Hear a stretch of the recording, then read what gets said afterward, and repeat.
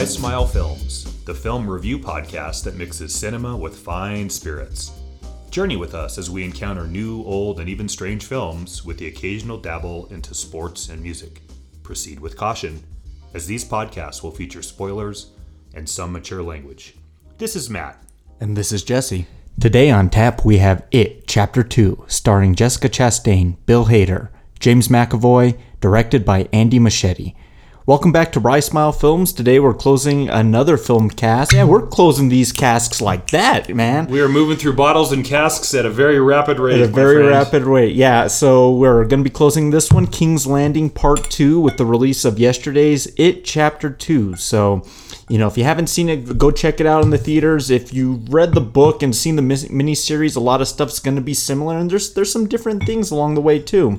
Yep. We're polishing off the rest of the Chestnut Farms here. This has been a good bourbon to us. Yes. And I really like this bottle. Yeah. I would buy that one again. Yeah, me too. I wonder if they do any kind of special single barrel releases or special distilling bottles. We'll have to kind of look into that. Chestnut Farms, ladies and gentlemen. Yeah, but cheers to all the listeners in the past couple weeks, for just doing cool things, from making cool Pennywise It pictures for us to just the amount of feedback. My friend Rachel wrote an entire thing on our episode last week. She called it Rachel's Rebuttal. Beautiful. And it was just she was just talking about, how we kind of got into, the character's name and the film of the title. And while most of the times that is true, there are exceptions to the rule. Wizard of Oz, Moby Dick, films like Rebecca, where the title isn't necessarily the main character. And she brought up some really good points. And then talking again about those parents and that whole conversation we had. And if you didn't hear it, go listen to that episode and listen to that. But I thought she brought up some great points. And what I loved most about Rachel's response was the type of discussion we're eliciting in our listeners is very fascinating, and I really enjoy that. Whether it's falling on what the side that you're kind of into or mine, or they're just totally forming their own basis and opinions, I love that. I mean, it's great grounds for film discussion. She capped that off by saying, P.S. another Rebecca is on the way. I can't find a ton of information, but it looks like Netflix is producing with Armie Hammer and Lily James.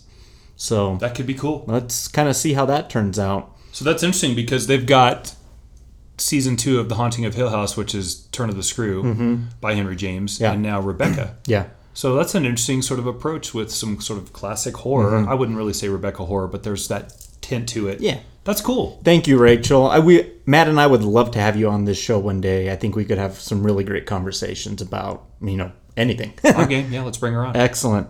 Well, let's get right to it. Our flight question, I just told you a second ago, Matt, I think this might be my favorite flight of the entire podcast since the beginning. And, kind of talking about horror, being that, It came out in 2017, was a gigantic monster hit. I read the numbers for you last week, all the records it broke. But since 2010, there's just been so much great horror, whether that released through the studio system or through smaller, more independent studios like A24, Annapurna. We've had some great stuff. So my question to you is, what are your top 3 favorite horror films since 2010? We'll do round robin like we usually do. Okay, so number 3 for me is The Conjuring. We've talked about it a lot. I love that film. I love that film. I love the promise that it had. They've hung themselves up a little bit with their insistence on perpetuating the Annabelle story. And it's because it's such a great character. Yeah.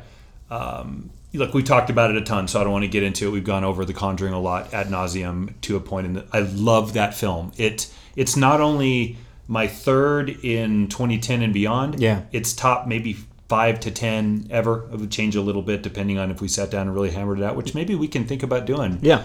As a one-shot one day here or something. I'm with you. I really like that one. I really like the second one, too. It's kind of all the excessive Annabelle and Nun spin-offs that I kind of can't get on board with. Yeah. And there's just so much story to tell there with the Warren's treasure trove of just artifacts that... I'm just a sucker for a good ghost story, and if you can deliver that in an interesting way and a unique way, then, I say that all the time, interesting and unique, easier said than done. It does it for me. I love that film. Yeah. Love it.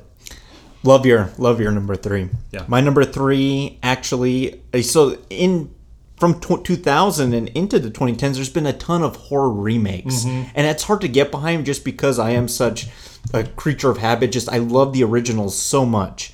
And speaking of which, last night they showed a trailer for a new Black Christmas remake that Saw that too. Horrific. Like I want no part of that movie. You're not going to see it? I'll probably see it, Yes, but we are. I know. That'd be the second failed remake of that franchise. Oh, you mean horror as in it looks atrocious? Yeah. Yeah. I don't want any part of that movie. But You anyway, all heard that. I promise you, he's going to see it anyway. he'll see it and just like hate himself watching it.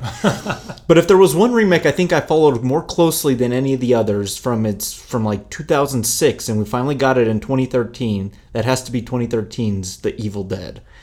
Here's a remake that I don't know what a lot of people tended to expect. Was Ash going to be a character? Was Bruce Campbell going to be in it? Was Sam Raimi going to be involved?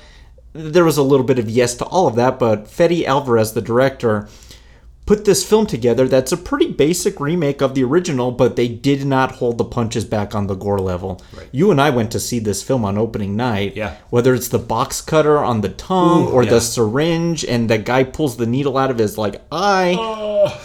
It was very unflinchingly uncomfortable on the gore level, and I think that's what the Evil Dead remake needed to be. It needed to be unapologetic. Yeah. That's been a fun one to watch, and I know a lot of Evil Dead fans out there that can really get behind it too, because it doesn't try and reinvent the wheel. It just, expands on what that first film already set up. If the first film had a budget in 81. Right. That's what it is. A different envision, but delivered equally well. Yeah, we talked about that a little bit last week off mic. How that seemed to, most people that like Evil Dead like that film. I've never talked to people that are super disappointed by what it was. Yeah. And then there's plenty more to go if you want to go to Evil Dead 2 and Army of Darkness and however you want to play that out. Yeah. And there was discussion early on about a sequel. Yeah. And good luck. No, it's gone. I don't know why they couldn't get that out, because it made money too, but Yeah. that's my number 3. Great choice. Yeah. Boy, that's a good start, huh? Conjuring and Evil Dead. There you go. My number 2, It Follows. Excellent. That's such a genius movie.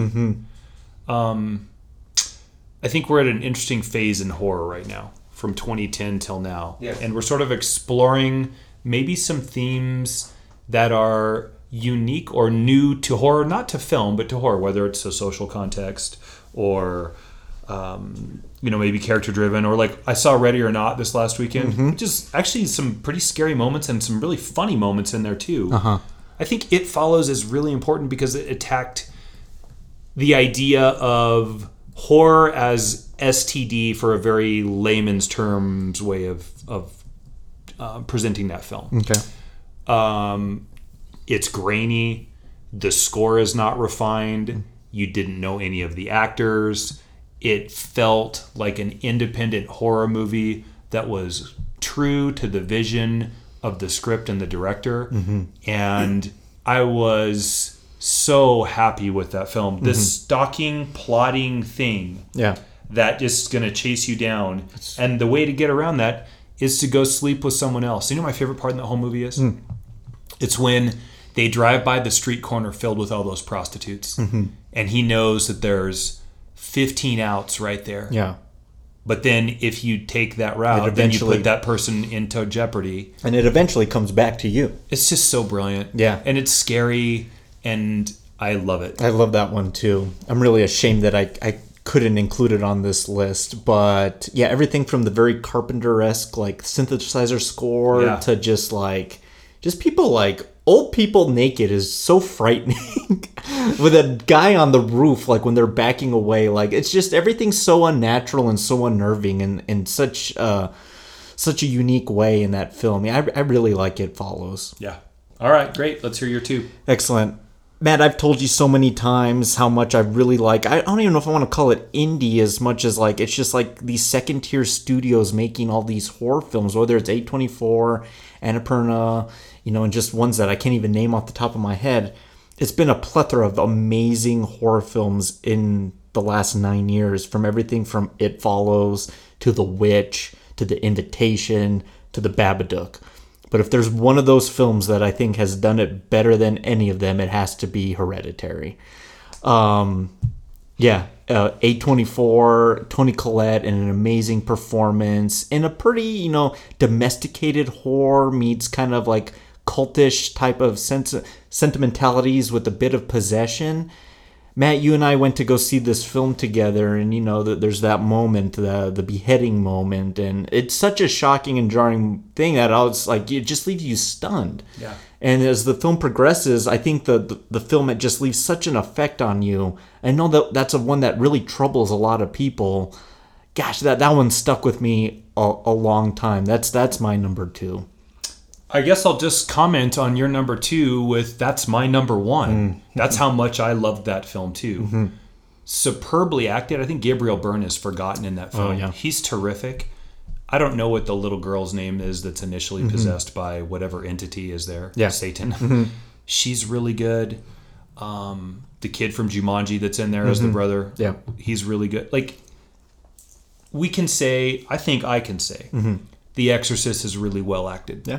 And it's really off-putting. Mm-hmm. And for me, this movie is right up there next to it. Yeah. It's been a long time. And this includes, and we both had the similar experience with Paranormal Activity 1 and maybe 2, that I left a movie as uncomfortable as I was. Now, I didn't have a hard time sleeping or I wasn't scared, but man, I was really in a place that was provoked by thought and wonder and challenged. That pagan ritualistic stuff really gets me. Like for horror, that's really scary for me. Yeah. And that part of it was really creepy. Yeah, man, I love that film. I mean, literally the end, the little girl's head on this like trophy with the beheaded grandmother and the mother. Which means someone went and picked it up after it was decapitated. Oh yeah, everyone's going, hell, payment. Like, it's just so unnerving. Yeah. That one sticks with you, and the musical score in that final bit. If you're laughing or like think anything's funny about any of that, and if that's not jarring you, like, yeah, go get your head examined, because like that'll do it. That's a terrific horror film. Excellent. Okay, I'm dying to hear your number 1, because I for certain that was going to be your number 1. My number 1, again, kind of looking at a lot of those indie films. With horror, I like a unique concept. I like strong female lead when done well. I like if you can throw tinges of humor in there. Kind of slasher-esque is kind of along the lines of where I go. And if there was one film in this entire span that did all of that, and it's just such a satisfying ride, it's You're Next. This is a home invasion type of film, set at this like family reunion, this family weekend gathering. And the twist is fairly formulaic. You can kind of see it coming. But from the opening bit to where they played this song by the Dwight Twilley Band called Looking for the Magic that will be forever stuck in your head, to just going like totally for the gore, for the shock, with twinges of dark humor, and with the second to third act reversal recognition, totally going like the Home Alone route. It's a fun, awesome ride that has a little bit of everything for the horror fan. I think that's why I like it so much. It's not strictly like a gore like horror film. It's got like that revenge element built into it. It's got the final girl component. It's got that comedy in there. Yeah, I really love You're Next. You've talked about that film a lot with me, so I know that you do love it. Yeah, you described it really, really well. Can I ask you a question? Yeah. Did The Invitation have any consideration on your list? Have you seen The Invitation? Yeah. That was kind of like filtering in number 2. It was in kind of my honorable mention list. That was one that I kind of kicked around the idea too, like a dinner party that just goes south. That's a good movie. And I didn't think I'd seen that movie, and then I remembered as I was doing some research that I read the thing. I actually have seen that film. That one is one that's creepily eerie too. Okay, I was just curious if that was something that was in... Definitely. And there's another good one too called Hush. Yeah. It's about a woman who's deaf, who's in like kind of lives in the middle of the woods, and she's an author, and she's terrorized by this guy. So it really plays on the senses of what she can hear based on like what he's doing. That's another really good one. I think that's Bold Films maybe. Yeah. Get Out. Yeah. I know. Get Out and Us, like totally kind of in the conversation too. Like horror's just doing such a cool thing. Can I mention 2 films, though? Yeah. One, I think the most wasted opportunity. They course-corrected the franchise, I guess. But the first Purge was such a slam dunk concept. Like, yes. Yes. that it just did not. $1 million idea delivered in a 5-cent model. Yeah. And that first film just does not do it for me. That's kind of that really bugs me. And then another one I want to say most overrated in that time span, Cabin in the Woods. I can't do that. That movie fucking sucks. I can't do that one. I agree. That movie's trash. And that came up on a couple of lists that I was looking at. Yeah. And I'm that's just such a head shaker scratcher for me. That movie sucks. And I like Joss Whedon. I like his writing, but just like it's too self-referential. Whereas a film like Scream, Kevin Williamson's script is much more smart than something like that. Yeah, exactly. So when I was doing my research, I was looking up some lists, and I was like, oh yeah, I forgot Cabin in the Woods. Yeah, most overrated in that span, because I know everyone loves that movie. Not everyone. I don't. So squared. Excellent. Those are great lists. Let us know what your picks would be. I mean, just think of that, Matt. 2010 to 2019, all the films we just mentioned and didn't mention. Great year, a great 10 years for horror. Like, it's pretty good. Can I ask you a question or two questions? Yeah. Do you consider Black Swan a horror film? Close. Do you consider Annihilation a horror film? Close. Very close. I know. All right, I'm just curious. It's like teetering on that line. Annihilation a little bit more for me maybe than Black Swan, but sure. Possibly yes, right, to both? Yeah. Okay. Excellent. All right. All right. Well, here we go. Are you ready to perform the ritual of Chud, Matt? I'm ready. Okay. All right, let's get to it. Let's get to our review breakdown of It Chapter 2.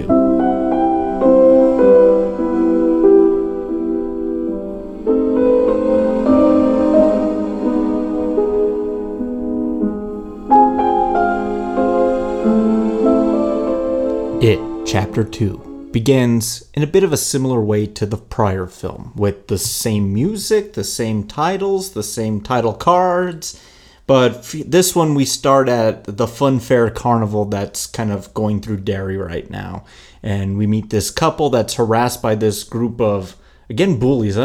Derry just has a bully problem, you know what I mean? Yeah. This is Henry Bowers 2.0. More on him later, but they kind of get the shit kicked out of them. That was kind of a difficult scene to watch. They're just taking it, and they throw him over into the water, and as he floats down, he's greeted by our villain of the film, our antagonist, Mr. Pennywise, who's kind of like leering at him. I got to tell you real quick, Matt. So this sequence actually from the book. So the way the book starts, it's. The first passage is Georgie in the storm drain, and he gets taken in and chomped and killed and whatever. And then the next passage is actually this bit. It's identical to like how it happens in the film. I'm immediately having just reservations already with just the depiction of Pennywise here. It's just too much already, like at the beginning, you know what I mean? Like him opening up his teeth and then just chomping on this dude's chest, like pulling his heart out or whatever. I think the scene is interesting enough in that Pennywise is back, but there are a couple of things that happen in this scene that interested me early on, and that is, okay, so Pennywise actually isn't devouring a child. Yeah. It's pretty much a grown man. And 27 years have passed. Yeah. And I want to know, because when we last saw Pennywise, he was all shriveled. He was defeated. Yeah. So what has brought him back? Now, the on-the-nose bit about the bullies who are attacking the homosexual couple plays in 1989, maybe mid-'80s, maybe. But in 2019, it doesn't play. Like, there's still people that don't like homosexuals, and fuck them. Yeah. But I just thought that was such a weird entry point into the conflict with these rednecks and these other guys. There could have been something that seemed a little bit more contemporary than Redneck Derry. I don't know if I buy Redneck Derry. But at this point, like, and we're 7-ish minutes, I don't know, 5 minutes. Yeah. Okay, Pennywise is back. So I guess we've accomplished that. Pennywise is back. He's back, and now this is a force to be reckoned with. So the one lone member of the Losers Club who we find out that stayed during this duration is Mike Hanlon, who's living in the attic of the library of the library. Yeah. And just listens to the police band all night. He's like Spider-Man up there. Yeah. But he catches wind of this thing and is immediately on the horn with the rest of our gang. So let's kind of talk about that kind of right away, because this is a fairly long movie. I just want to say right away, maybe 20 to 30 minutes a little too long. Like, I thought a lot could have been kind of trimmed out of this. Like, and I know we're adapting that behemoth of a book, you know what I mean? But I don't know if we need like every kind of detail, and the end sequence does get a little overlong for myself. Can I say something about what you just said? Yeah. Okay. I think it's an hour too long, but it's 250. This movie's, I think it's 249 and change. It's a long film. Yeah. It felt long to me too. I'm not trying to say that making movies is easy, and I don't want anyone that's listening or you to think that I feel like making movies is easy. It's incredibly difficult. Yeah, very Let difficult. me talk about some other things that are difficult. Yeah. Dunking from the foul line, breaking 4 minutes in the mile, Yeah. getting a 10 on the balance beam. There's lots of people in those three endeavors that have tried. Couldn't dunk from the foul line, couldn't break 4 minutes to Roger Bannister, Yeah. couldn't get a 10 on the balance beam. And they just, like, I appreciate the efforts, but they end up just being participants or maybe contestants. Yeah. That being said, I'd like that frame of reference to be established, because I know how difficult it is to adapt that tome of a novel that is 1,200 pages. Yeah.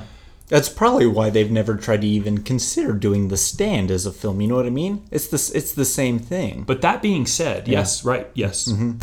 We are 5+ hours into this series now. That's a lot of movie, man. And we've talked, well, at least I've talked about it a lot. I think you pretty much agree most of the time, and that's less is more. Oh, yeah. And so, that being said, I know how hard that is. Less is more. Adapting that novel in less is more is, I know it's difficult.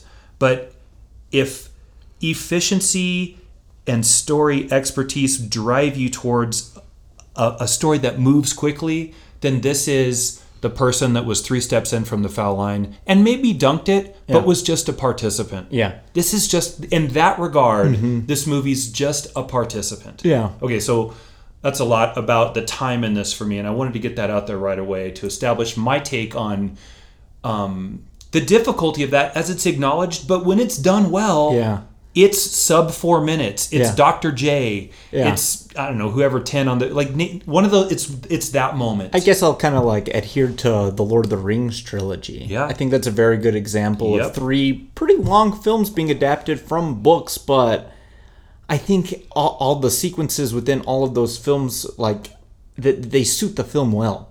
Even the extended versions, and that's an even longer journey. But, like, it's, I'm with you. Like, to me, the first film didn't feel, like, over long. It was, like, what, 2:15, 2:10? Like, it still moved at a pretty decent pace, and everything kind of moved well. Here, like, I kind of felt like we were slogging through, like, various parts of this film.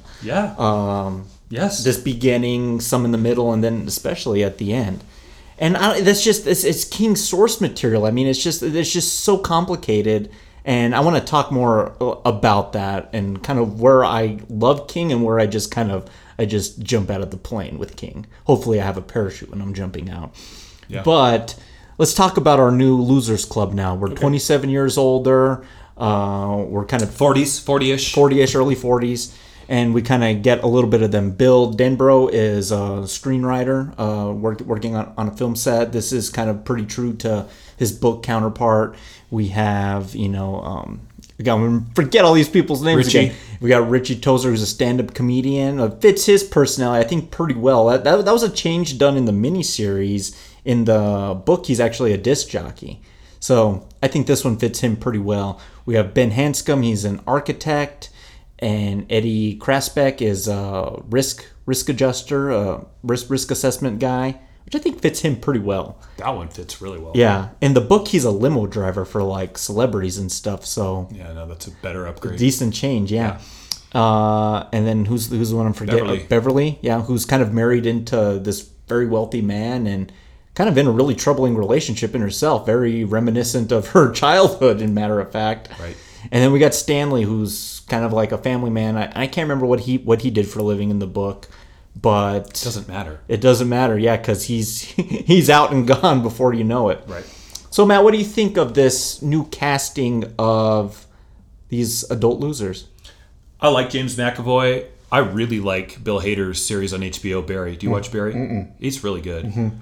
Jessica Chastain is one of my 5 favorite women in film right now. I think she's a terrific actress. I think she's breathtakingly beautiful. Yeah. I'm a huge Jessica Chastain fan. The other ones are okay. I mean, maybe I've seen them, maybe I haven't. It doesn't matter. It essentially revolves around those 3 characters. Yeah. Do you think they fit their personas properly? The Stanley guy literally looks like the same guy 27 years later, as so does the Eddie guy. Yeah. Those 2 dudes are spot on. Yeah. And what about Mike? I kind of noticed in Mike's mannerisms that kind of like intensity, like he kind of fit that too. So this is kind of interesting. I don't know if this has ever been done on film before. Were these actors trying to do performances based on what the younger actors had established, or are they trying to kind of do their own thing? Because I kind of felt like they were playing a little bit of, because Bill Stutter comes back kind of a thing. Like, you know what I mean? That's success in one of 2 ways. That's either written really well, so it tells them how to do it. Yeah. Or that's the research done from the actors. Yeah. To make sure that they followed through with the child versions of themselves. Yeah. I think that's a success in the film. Sure, yeah. It's definitely my favorite part of this film, was actually seeing how well, from children to adult, they were able to kind of keep it. It's... Again, we had that test where we were able to kind of tell, and I thought we were able to tell kind of who the characters were. I think... Yeah, okay, so yes. Yeah. If you've got a 3-hour-long film, and the movie is post or sequel to the first one, I don't know if it's such a terrible idea to so we go through the bit with the guy in the river, and he gets eaten, the gay guy that gets eaten by Pennywise, and then we move back to the losers, and Mike shows up on the scene and finds the blood written on the wall that says "come home," and now we go into what we know has to be the story, which is the losers coming back home to Derry. Correct.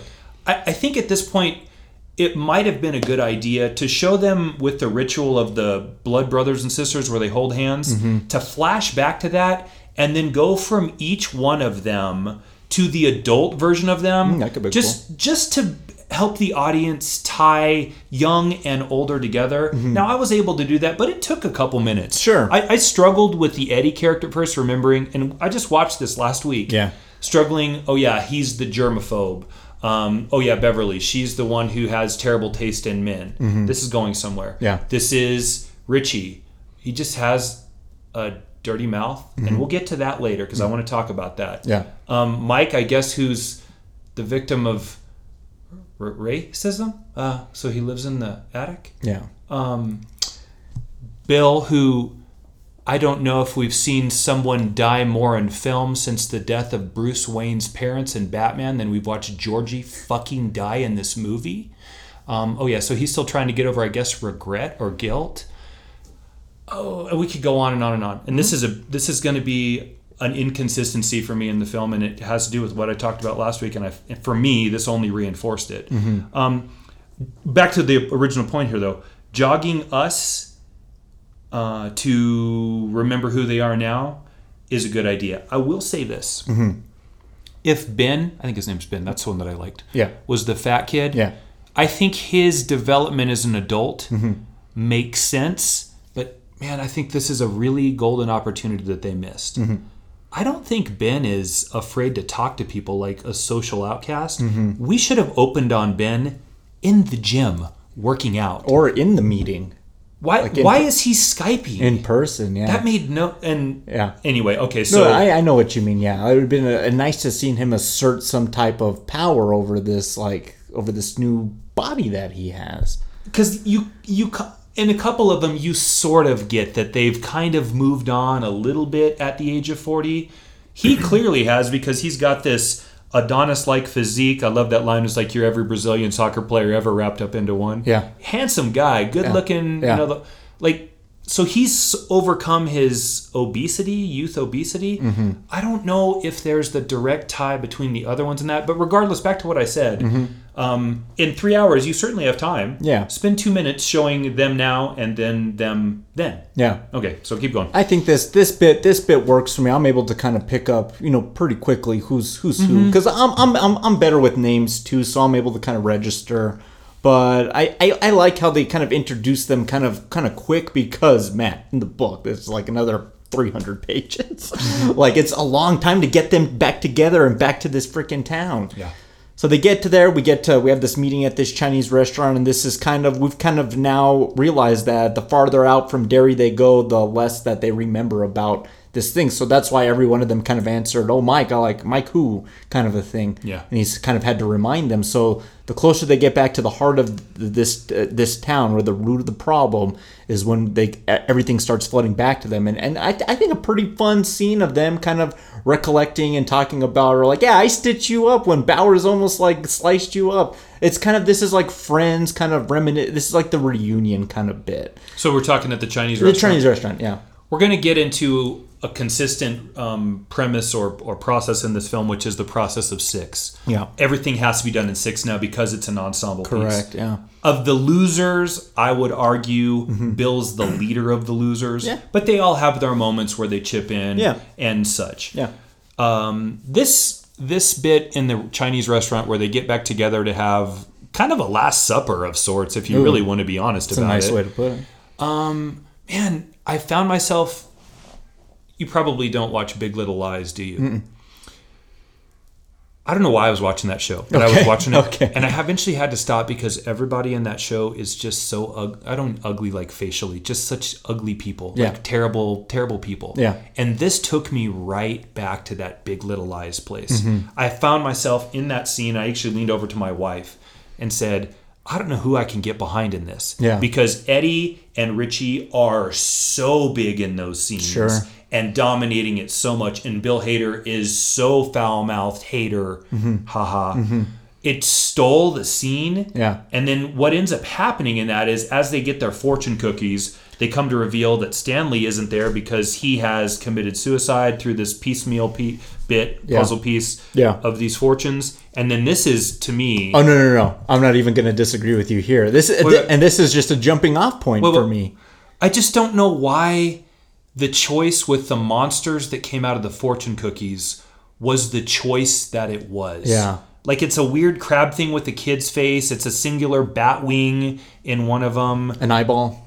A fucking eyeball. And then all of that sort of breaks down into a flood of bloody tar at the table. Yeah. That Mike starts... Like, that to me... And this is... I timed it. Yeah. I looked... We're 40 minutes into the film at this point, Jesse. And we're just now beginning. This is like kind of the inciting incident. Sure. We're just now starting the quest.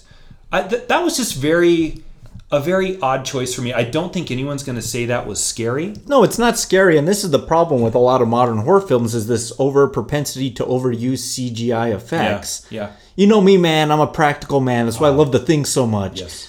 Speaking of which... you had to have been beside yourself. You had to have been... Please tell me. Yeah. Thank you. Like, I didn't know if I wanted to call it like homage or ripoff, but I'm siding on ripoff just because of it's just so out of place in the film. Well, there's a lot of that ripoff coming up. Yeah, we'll get into that. This kind of reminded me a lot of Aquaman. Oh yeah. Like kind of playing on different tropes and genres from different films. Yeah. But yeah, it's just when you overuse it becomes less scary. It becomes almost comical, almost comedic, and I don't know if that's the goal you want to go for when you're trying to instill fear in the characters and in the audience. You have just said something that is so profound to me. Can I take this and run with it for just a minute? Go ahead. I don't want to step on your toes yeah, here. go ahead.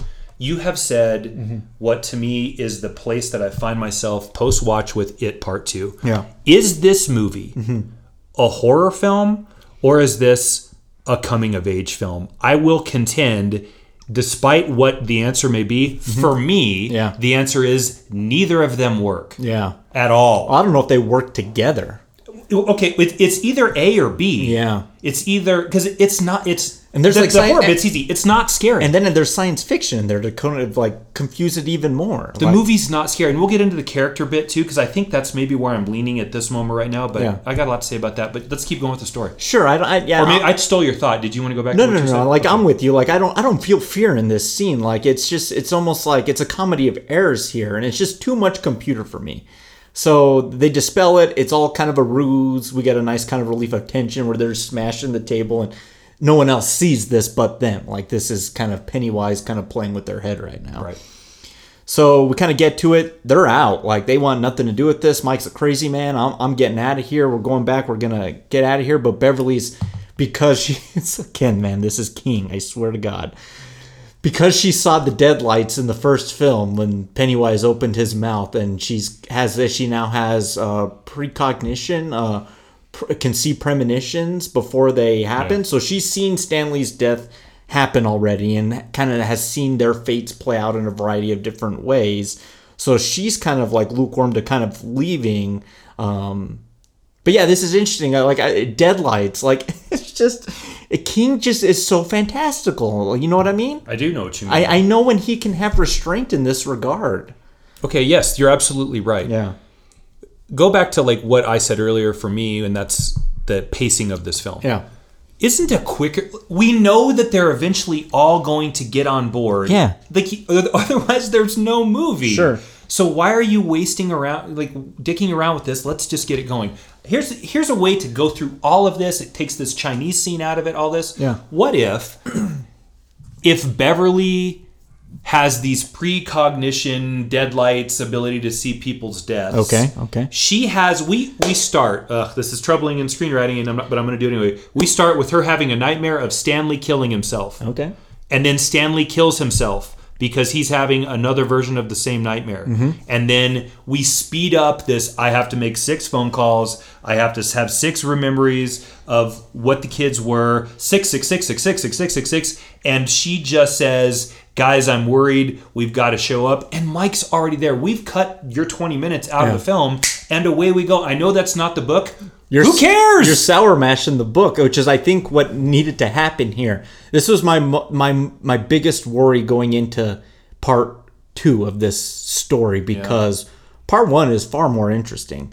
It's not even close. It's more about the clown. It's the kids kind of trying to grow up, find themselves, and overcome their fear. Like I'm more about that. And then here it's the space creature and the spider, and it's just it's so ridiculous. I knew they were going to have to kind of fix some of this, and they did a little, but not quite either. The reason I love what you're saying right now is because I agree with it. No, yeah. But this goes back to, like, there are a lot of people that tried to run a sub 4-minute mile, and they didn't do it until they did it. Mm-hmm. Going back to, because it's not easy. Mm-hmm. What we're talking about is not easy. And I'm giving a definite nod to Machete about that. Like, I'm with you, dude. But that's the difference between just being a contestant, a film, and really being something memorable. Yeah. If you want more fuel to my argument, go watch the miniseries. Because it's a tale of two halves, too. With the kids, Tim Curry, Pennywise, and then as the adults, the adult part is almost unwatchable. Like, it's so bad. Well, I mean, okay, we're bordering on that right now for me again. There's an hour in, man. There's some things in here that are going to save it for me, but along the way, there's just a lot of troubling things. So can we kind of get to the moment here? So Mike takes Bill up to his attic shack. Oh, boy, here we go. And he drugs him with the water so he can see this vision that Mike had went and met these Native Americans and found a way to defeat Pennywise through this thing called the Ritual of Chud. Have you ever seen the movie Chud? The humanoid underground dwellers? Early HBO, my friend. Yeah. Yep. I thought about that. I was like, are they talking about the Chuds in this movie? I know.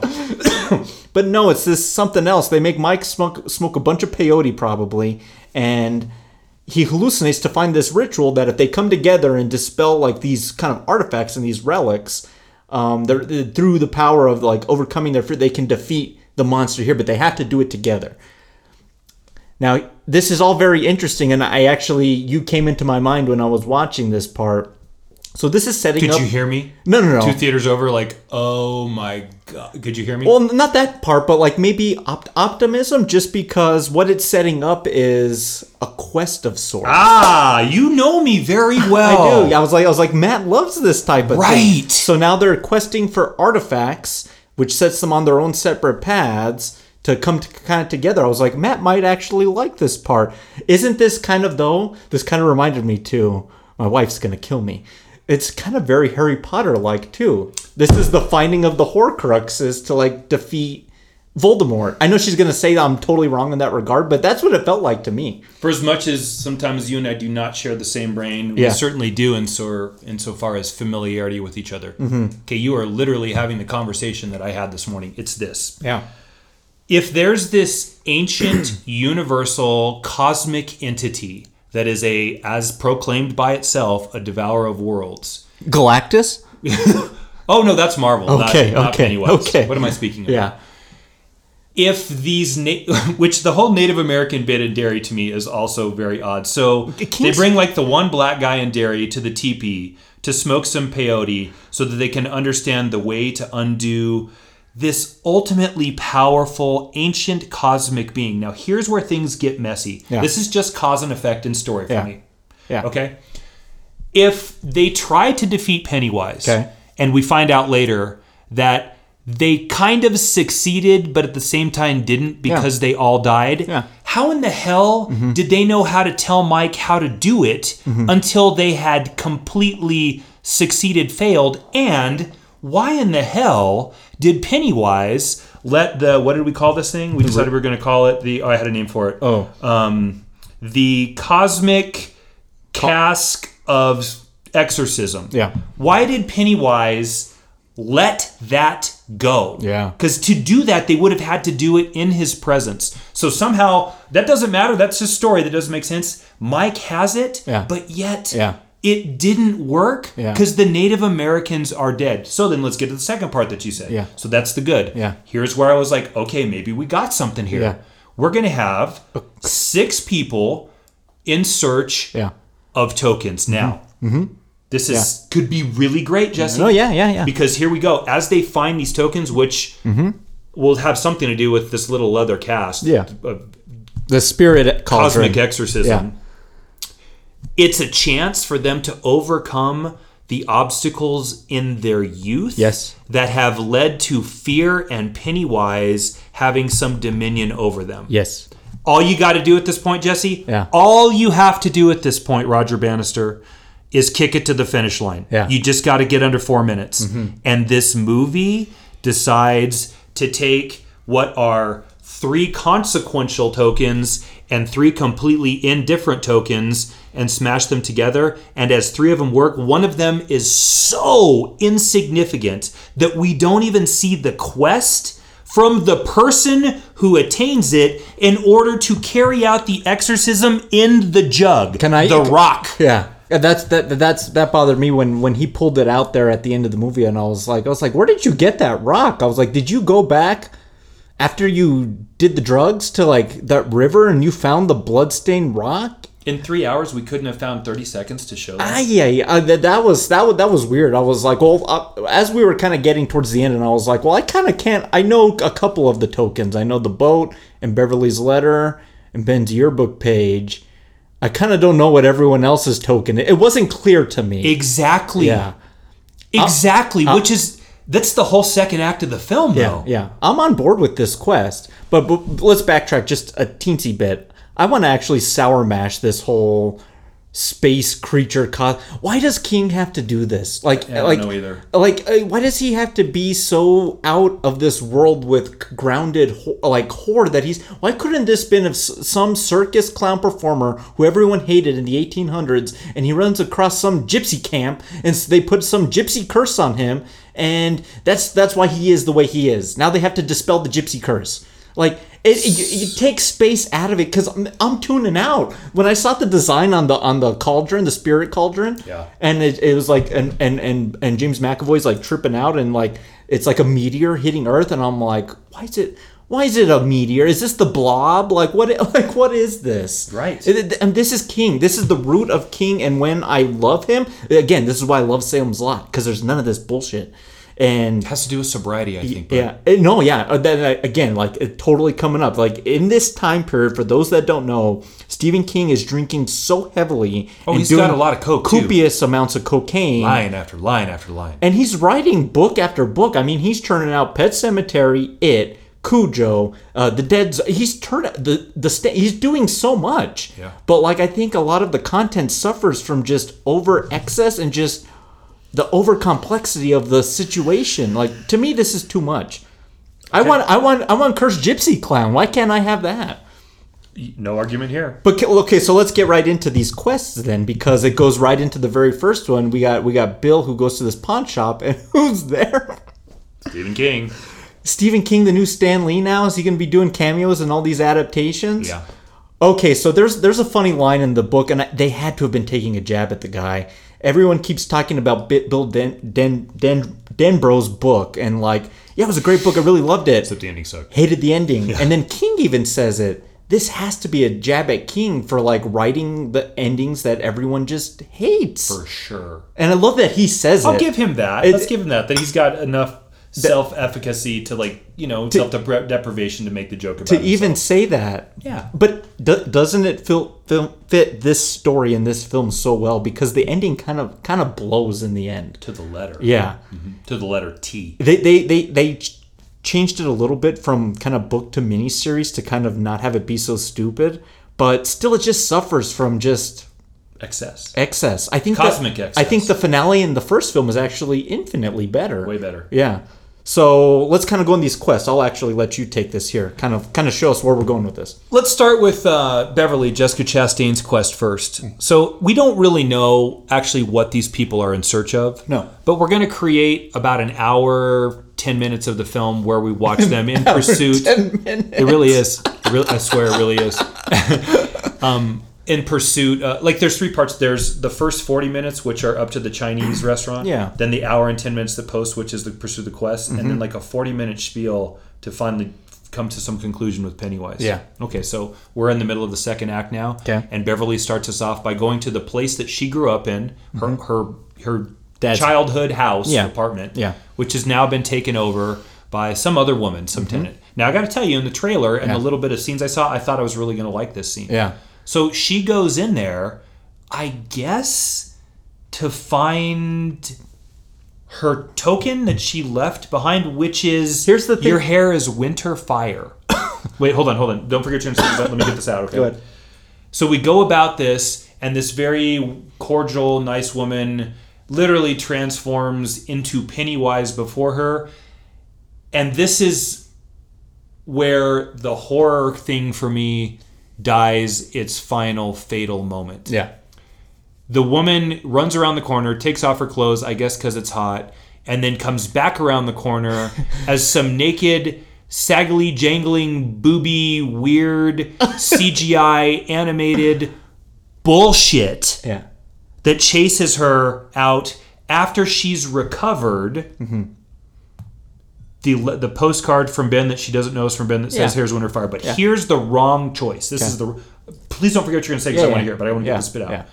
This isn't her token, Jesse. Yeah. This is Ben's token. Her token is the perfume bottle that her dad has used to spray on her to make him think that this was his wife. Yeah. Because the reclamation of that token should be getting you over the thing that's troubled you since your youth. Am I right? Yeah. Why is it the fucking postcard, man? I like that. I like that better too. Okay, so you're right. It should be Ben's. Yes. He spent so much time pining over this one moment for her to find out it's him. Right.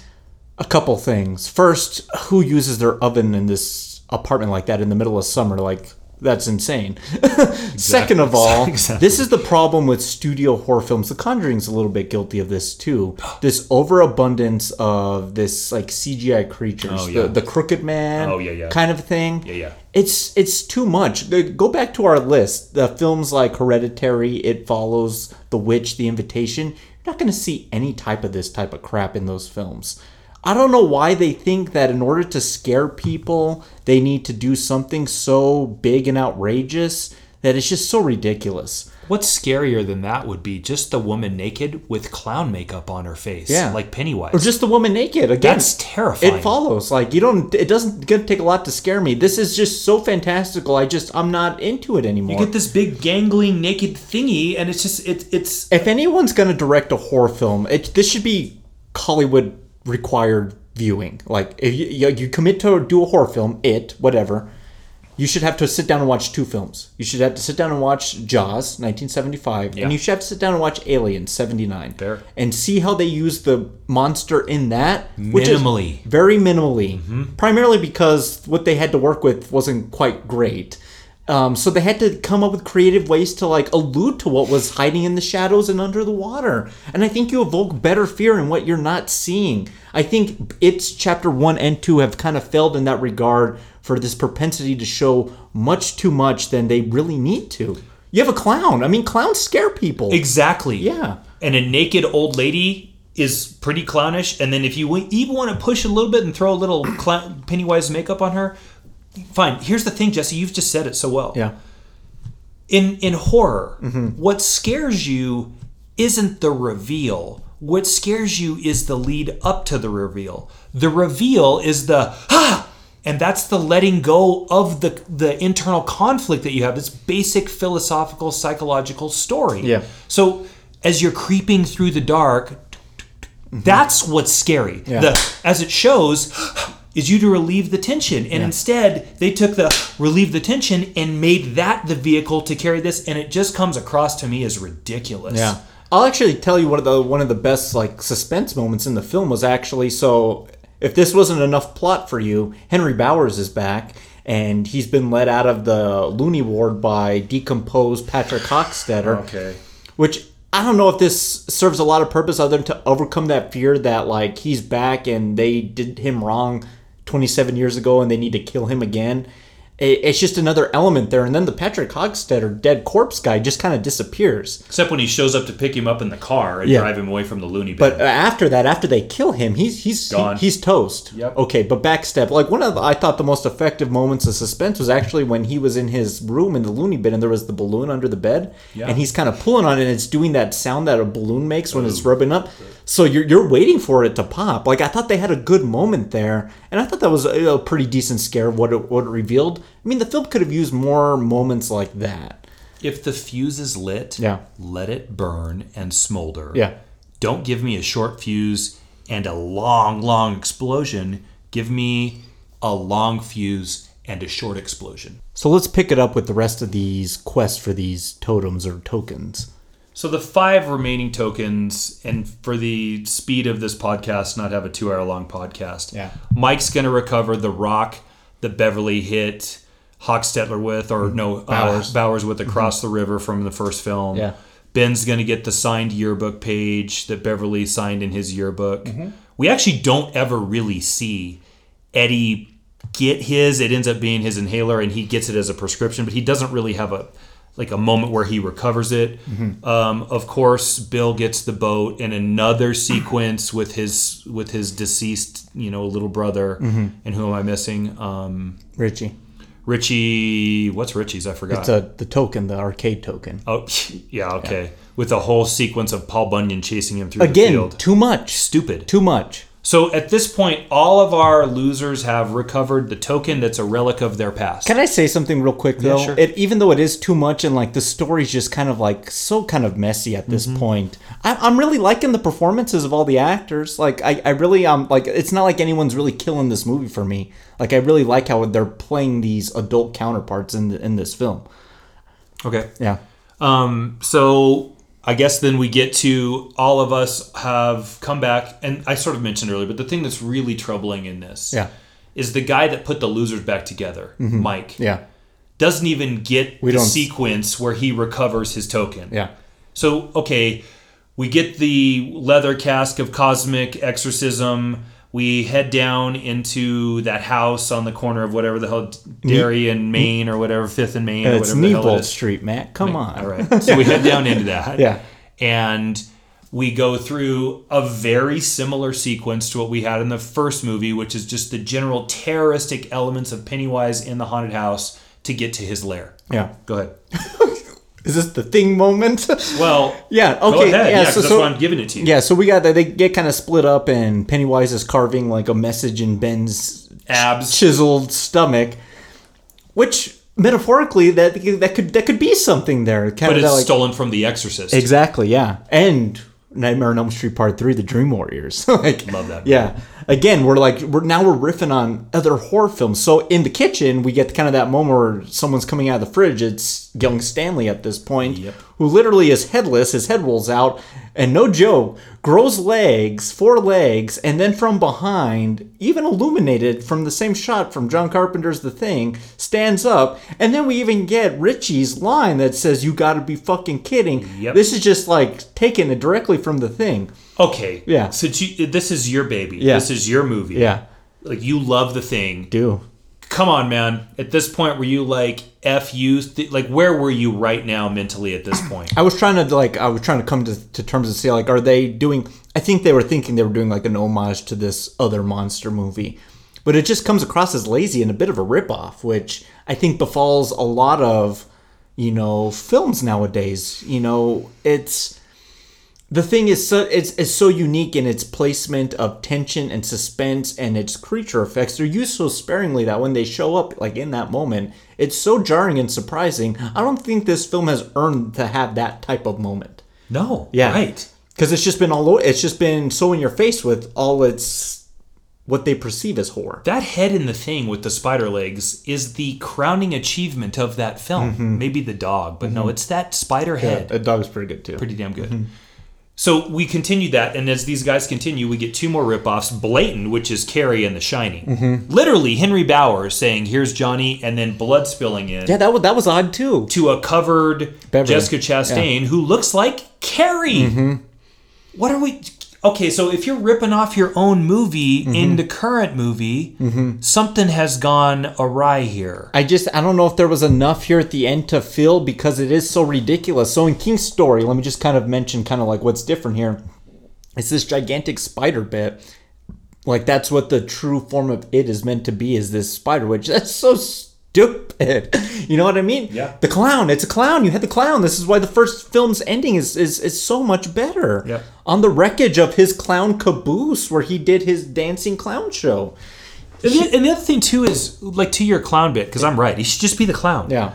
In that Jessica Chastain scene where she goes back to her house and meets the old lady that has the picture of her father, and we get the hint of he came here, he joined the circus, we get maybe a little backstory into why it was clown and what that's all about, and it's never played out. Yeah. So, like you said, you get this big...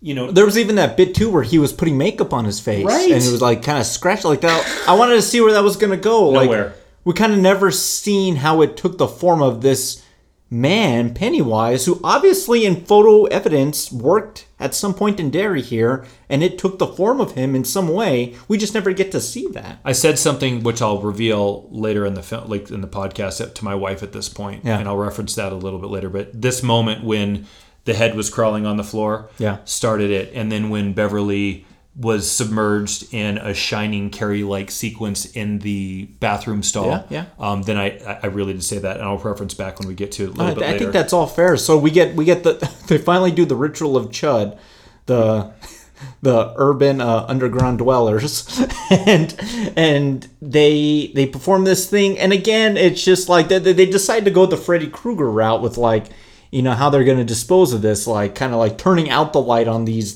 dead lights that are floating in this cavern. I just don't know at this point. Like, it's so busy, and I don't know why the lighting choice was to have like this strobing light effect. It was really hard to focus on like what they were doing. It was kind of hurting my eyes a little bit. Yeah, man, at this point, I don't even know where we are in the story, other than we are kind of in the penultimate showdown with Pennywise, which has somehow turned into what was like a lagoon island sewer thing into a cove with caves. So we've lost all sense of geography here. Well, we're just in the middle of somewhere else. I imagine they're back in the cistern wherever he shriveled up at the end of the first movie. He ended up here, and this is where he tried to regain his power. This is where I am thinking we're at. So we get this really profound moment because Mike hasn't been honest with the rest of the losers. Yeah. And he hasn't told them that in the previous Chud sequence, everybody died. And so now they're mad at him, but they don't really have time to be mad at him because this large clown spider thing is chasing them through the cistern, caverns, and catacombs. Can I mention something real quick? Of course, I'll let you go on. No. In the book, in miniseries, Mike's actually injured by Bowers in their previous knife exchange. He's not involved in this final bit. So this gets to... Okay, yes. Yeah. That's better. This gets to, since you brought up the Henry Bowers. So young Henry Bowers is in the middle part of the movie, puked out of the storm system that's in the cistern. With all the bodies. With all the rest of the bodies. And then he grows up to just be a terrible, terrible, terrible person in a mental institution. Pennywise, as you mentioned, kind of gets him back into the fold through this balloon and through his buddy that helps him break out of the prison. And here's the thing that is the essence of this film for me. Of all of the kids that are the losers, what's this kid's name? Bowers? Yeah. Who has Henry Bowers been the worst to of the 6? Ben. Henry Bowers is going to be done away with before we get to the sequence in this movie that we're discussing right now. And he's done away by Richie. Yeah. How, maybe that's the book. I don't care. Yeah. If we're so this is the difference between horror and coming of age. Yeah. Ben has to be the one that kills Bowers. It's just, he has to. That's just a natural alley-oop. And you rimrocked it. See, I kind of don't want to finish the book just because... Don't. But I'm curious to know if, King set it up this way. Because, naturally, if you're setting... And this could have been a nice juxtaposition between film 1 and film 2, is if we see the torment of Bowers to Ben, and then we get that payoff here. Because the film's good, too, about showing flashbacks of kind of, where they were in these moments in this indispersed time. In a character study with a movie that has the character's name, Rachel, like It... Yeah. Do you hear that, Rachel? I'm putting you on blast. Okay, not Moby Dick, which is also a character study of Captain Ahab through Moby Dick. Okay. But is Rebecca the main character of Rebecca? I'll give you one, but I can give you 50 more that aren't. I know, it's the exception to the rule. There's always... Rachel, I got your back. No, she doesn't. I'm playing with Rachel. If we have moved away from horror because it's not scary and has kind of the supernatural, weird... naked lady, schlocky, everyone's a zombie bullshit. Yeah. And we've now moved into coming of age.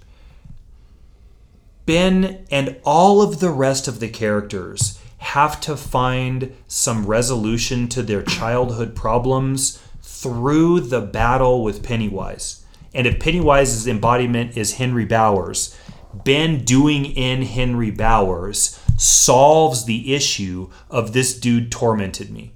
Now, that doesn't work in the movie, but it works even less for those. Let me give you the Beverly character for a minute. Yeah. Beverly character, her internal conflict and her coming of age bit is she has terrible taste in men. Yeah. Jesse, who does she choose? Yeah. Sweet hot body guy from the gym. Yeah. No progress. I guess Richie's big arc that has come to be revealed is he's actually gay and had a thing for Eddie. Yeah. And you know what that ends up being at the end is repression to fucking straight regret. Yeah. And then let me give you Mike's. Yeah. Mike's big issue is he has to get out of the attic. Yeah. That's literally his arc. I think the only one who had maybe any try to kind of true overcoming of this thing would maybe be Eddie. No, he gets puked on his face and he continues. Yeah, would be Bill with finally being able to put Georgie aside. Okay. Yeah. Maybe one of them. But yeah, maybe one. But yeah, you're right. I'm it kind of fails in the regard of the rest of them. Through the power of friendship, they defeat again. Okay, let's get to it. Eddie's dealt a fatal blow. He's stabbed. He's bleeding out. They need to kill this thing. So again, they take the Freddy Krueger route. And so this is what I kind of dislike about Nightmare 1. Maybe we're gonna talk about that one day here soon. Ooh, that would be fun. But literally, Nancy in that film turns her back on Freddy Krueger, dissolves him of all his powers, and he just dissolves into an ether, which is kind of stupid. Don't they do the same thing here? They literally say, you're just a clown, you're just a phony, they use a bunch of other words. But then he starts shrinking and dissolving into, essentially, he looks like the alien from Men in Black that was in the dude's head. You're right, he does. Can I piggyback on that? Yeah, go ahead, because, this is so contrived and on the nose. I mean this in what the words coming out of my mouth. I mean this. They literally break his heart with words, with mean words of friendship uniting. To call Pennywise, this ancient, cosmic, all-powerful, world-eating being, a clown and have that break him down and call him, you fucking jerk, your son of a motherless goat, like whatever their bullshit, like barbs that they shoot at him, shrivels Pennywise to a little sack of potato-esque clownishness, and they stick their hands in him and pull out the heart. Yeah, they pull. And then all grab hands together and literally break his heart with friendship. Fuck you, part 2. That is so stupid. That is absurd for 5 hours of movie. And we're not even through the more on the point ending yet. Mm-hmm. They literally break his heart with mean words. Yeah. How stupid. They pull a Kali Ma on him. My buddy Andrew said it best last night. He's like, the moral of this story was words do hurt. Kind of a thing. Who would have thought all you had to do was tell Pennywise that you're a clown? You suck. And he would have gone away 27 years ago. And he would have shriveled. Yeah, it's just I can't believe this is like the ending too. But again, this is the source material, like kind of a thing. Yeah. Like I can't, like, it's hard to fault like Machete for his directorial choices at this point, because he's just trying to follow the blueprint that King, like in his cocaine-laden state, thought this was. And maybe in the book it has some deeper meaning that I don't have time to be reading, but like here on film it just doesn't work. And more on that later. What works best on film and what doesn't. Right, fair. Let's wrap this thing up because it's... So this is the first of 4 endings.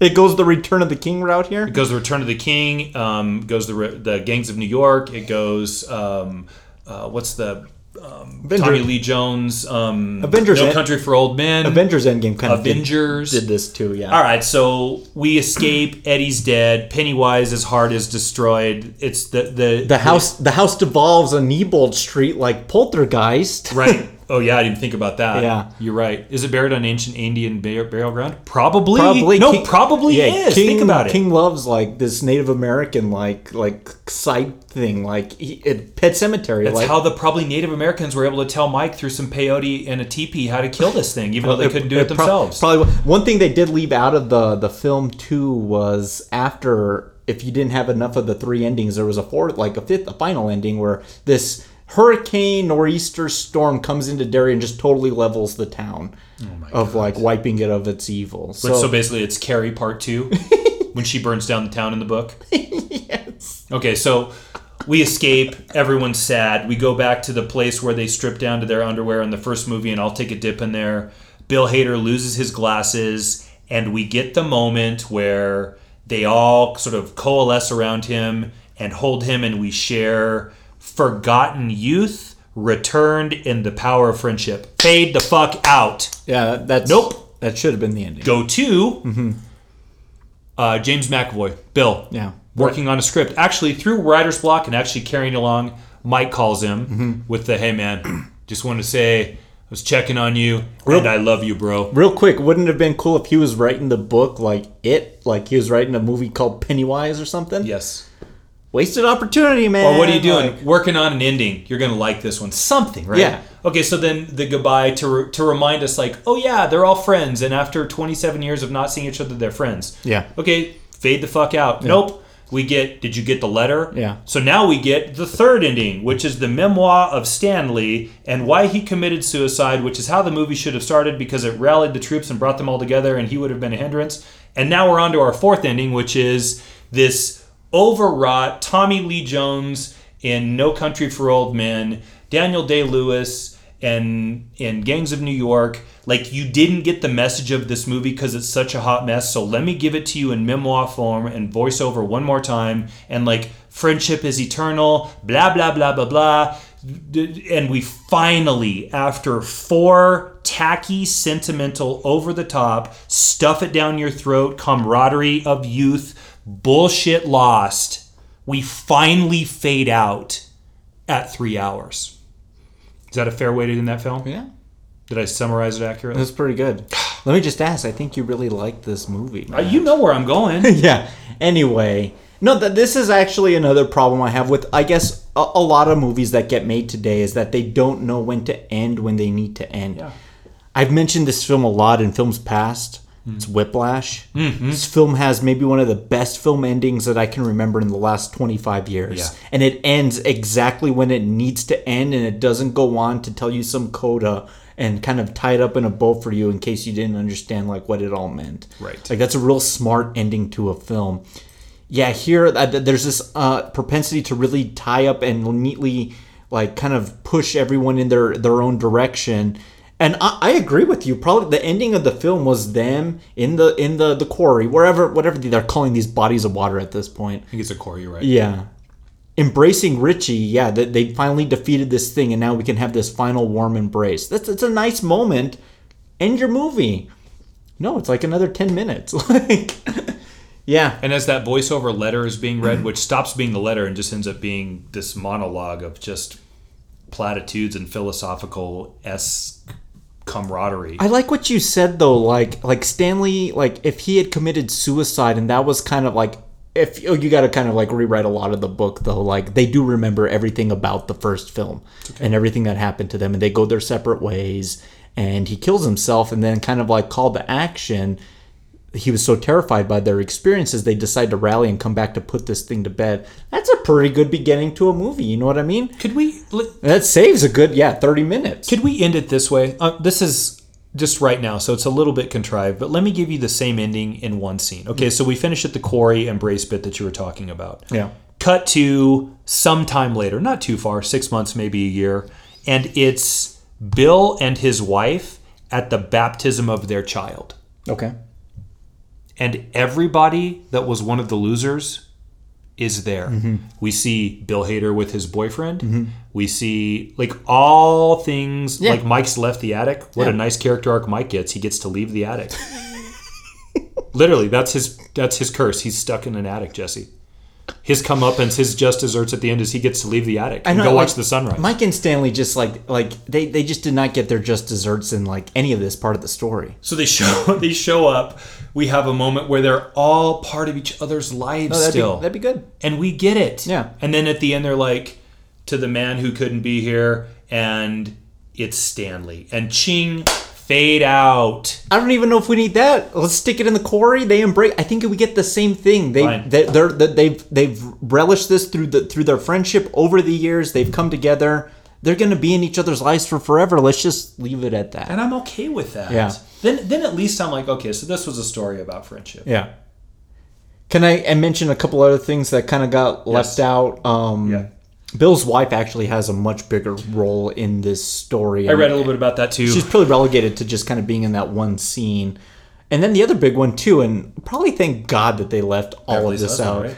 Well, that, but then also Maturin, this fucking turtle. Oh. Like, he shows up in here, and like, again, it's just too fantastical. Like, that was like an interest. Like, they made some allusions to the turtle throughout the films, like homages. But thankfully, they kind of let that part out because it wasn't ridiculous enough. Like, the space turtle pushes you. That's jumping the shark. That was the day when he wrote and he did a line of cocaine and then went to the typewriter and then was like, oh no, I need one more. And then went to the typewriter and then was like, space turtle. Love it.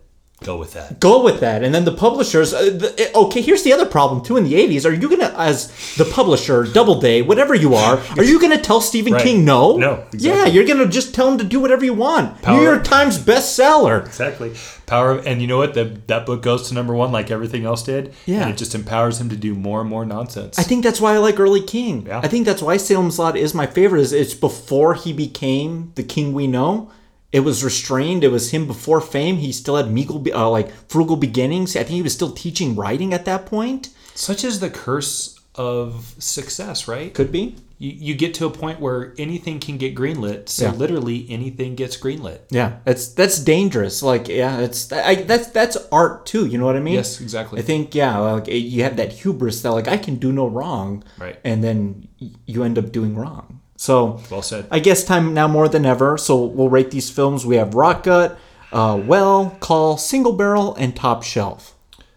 You want me to go first? Yeah, go ahead. I talked about it earlier. Or do you want to go first? No, you go first. I talked about it earlier when I said that, this is the point where I leaned over to my wife and said something. So I'll tell you what that is now. Okay. I literally leaned over to my wife and said, if it wasn't for the podcast tomorrow, I would leave this movie right now. The movies that Jesse makes me watch to do this podcast. No, I wanted to see it. No, yeah. I really did. Like, as hard as I was on it last week, like that was still a palatable enough film, all things considered. Yeah. I was ready to walk out. When she's in that bathroom stall and it's blood and we get Ben's hand through the dirt, which is Carrie, and she's Carrie, and we're just blatantly ripping things off for visual effect to no purpose of story. I was done, man. Yeah. I was done. I kept going back to, is this a horror film or is this a coming of age film? If it's horror, it better be scary. Complete fail. There's not a scary moment in the whole movie. Yeah. If it's a coming of age film, then I have to see young to old, a bridge, an arc that moves you, and Pennywise is the motor that moves you over the bridge of arc to some transformative state. That doesn't happen. I don't even really think it happens with Bill. He still stutters. He still can't get over the death of Martha Wayne. I mean, his brother Georgie, Martha, right? Because it's Martha. Oh my God. Okay, I guess Bev has a better ending, except she still only picked the hot guy. Mike gets to leave his attic. Mike gets to leave the attic, and Richie comes to terms with his homosexuality, which is only played out in one scene in the entire film, where he gets his token. Yeah. And that looks like him going back to the bridge and writing with his little pocket knife R+E, which is now repression to regret. Doesn't work as coming of age either. No. Jesse? No, yeah. This is close for me to Serenity. This is pure rot gut. This movie is awful. It's terrible. We actually got a refund last night after I left. I hated it that much. What did you tell them? This movie sucks. And they're like, you sat through the whole thing. I'm like, I know, 3 hours of it. Can I please get a rain check? And they said yes. Dude, you're so brave. I know. Love you. I hate it. Excellent. It's awful. Okay. Second worst movie of the year. It's close to Serenity. Okay. Interesting. I hate it. Yeah, I really do enjoy the first film. I think it's a much simpler tale. Yeah. I think the kids are really easy to get behind, and we want to see them succeed from beginning to end. There's a lot to like about that. Here, well, I do really enjoy the casting of the older. I thought they knocked that out of the park, actually. And I kind of like that. A lot of them were some unknown actors. That way, I wasn't distracted by like Ben Affleck or so. You know what I mean? Yeah. So I thought that was a nice thing. But a lot of the problems just they derive from just King's source material, and it's just excess, too much, too ridiculous. Where I tune out, the film's overlong. I don't fault Andy Muschietti for. It's an unenviable task to adapt that book, as it is to adapt a lot of things. Agreement. In Hollywood. Yep. I'll probably be, well plus to kind of call minus. There were some parts in this that I did enjoy. I did enjoy the banter that they had between, you might have thought that, Eddie and Richie were trying to like overtake the screen, but I kind of I like sequences like that. But man, the last act is very messy, and the multiple endings, I like it less than Chapter 1. Is it the worst Stephen King adaptation? That's still a no. Maximum Overdrive and Silver Bullet are still in play. Dear God. But yeah, I think it's a misstep. But I think when I walked into this, I knew what was awaiting me. I knew what happens in the second part of that book. I've seen the miniseries. I knew it was troubling because it's not as interesting and it's not as well executed. It kind of showed last night. So that's where I'm at with that one. Yeah, I think that's fair. Yeah. I also don't disagree with the performances. Mm-hmm. Bill Hader's, pretty good. Jessica Chastain, she can do no wrong in my eyes. Although she needs to be careful because she's had 2 relative stinkers in a row. Dark Phoenix and now this. Like she needs. Well, this film will make money. It's going to make. Was your theater full last night? Oh yeah, there were 4 people in my theater last night. It's gonna. I already looked at the numbers. It's gonna clear $100 million this weekend. So Good God. It'll be a hit. Where you need to be okay with it is that there's no more It to tell after this story, so there's no more sequel. Well, but we'll see. I just think I'm very curious to see now because we had this King adaptation, and then coming up now in November we have Dr. Sleep. Yeah, so King's having a resurgence. I don't know if that's a good thing or a bad thing because It Chapter 1 was a decent, kind of entry. Pet Sematary was kind of a colossal miss too. We covered that one. The Carrie remake, Dark Tower, is way worse than this film. Like, that movie's abysmal. I don't know if this resurgence of King's necessarily a good thing, but maybe that's a perfect segue into our nightcap. One more quick thing before I say that. Yeah. I wondered, and we'll never know Yeah. because we're not going to be in the room. Yeah. But I wonder when James McAvoy and Jessica Chastain sat down with each other, established theater more than just movie star. And they've been in a film together. Multiple films, actually. Did they say to each other, Yeah. "Oh my God, why did we do this film?" Like, I kept thinking, Jessica, Maybe. what? When she's in that, and she, I'll give her credit, man. She is all in. She is working her tail off to deliver. So is James McAvoy. Bill Hader, for the limited range that he has, is also pretty damn good. I just wonder, with those two specifically, from the levels that they've been and the levels that they've seen, high to low. Jessica Chastain's an Academy Award-winning actress. Jesse, Yeah. did she say to McAvoy, "Oh my God, look at this bullshit"? I wonder about that in Hollywood too. Just if and this is kind of the difference between a lot of actors. Like, you do a lot of great films like A Molly's Game or A Zero Dark 30 Right. or like Split and What's the bootlegger one that she did with I'll look it up. Keep going. I'll look it okay. up. But like, you do those type of movies and you're like, well, in order to kind of like keep this momentum going, we kind of have to do these kind of big budget films to kind of stay in that spotlight. Yeah. And it's a risk, what's going to be a winner and what's not going to really perform, like, I think that's Lawless. Oh yeah, with Tom Hardy. Yeah. I think that's just part of the game, you know what I mean? I think you have to kind of make those decisions at some point, you know what I mean? Yeah.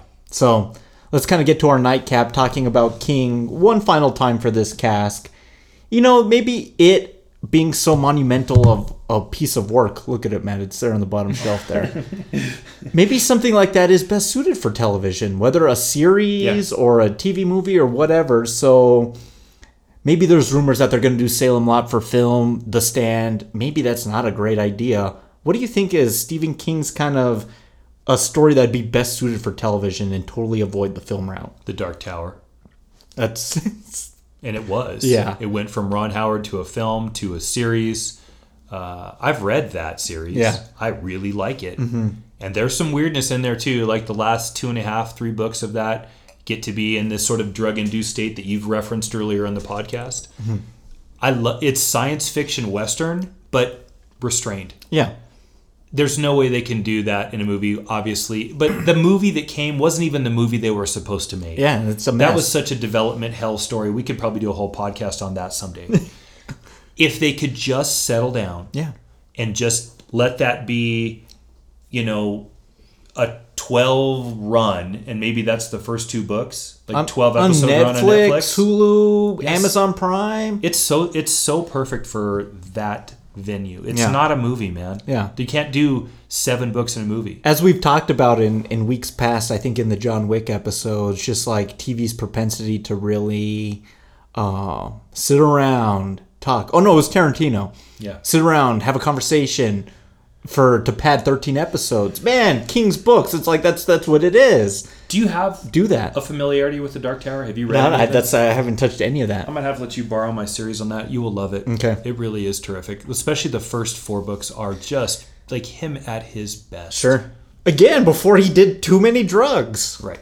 Because then he got clean, and then some of the stuff in the early 90s, like Dolores Claiborne and like Green Mountain, like that stuff's pretty good. We know what happens is like during the Dark Tower run is when he has that injury, that auto accident Oh, yeah. that is the inspiration for Misery. Yeah. That's where he starts to use pain relievers, and that's where this all begins. Mm-hmm. And you can literally see in the book. So it's like, I think book through 4, and then there's like a 5-year hiatus, Mm-hmm. and then a return to, and the difference is noticeable as an understatement. Have you read any of his like newer works? No. Like, yeah, I haven't either. I kind of want to read Dr. Sleep though now. Yeah, we might have to do that before the new film. Yeah. My entry is going to be pretty interesting just because of the plethora of crap that's come from it. It's got to be Night Shift. Oh, yeah. I don't know why you wouldn't do Night Shift as like a TV show on Amazon Prime, and then each episode is just an adaptation of one of the short stories. Terrific. I got to read off the stories that are some in there. Jerusalem's Lot, Graveyard Shift, The Mangler, Trucks, which is Maximum Overdrive. Sometimes They Come Back, Timothy Hutton. Strawberry Spring, which is my favorite because it's actually a slasher.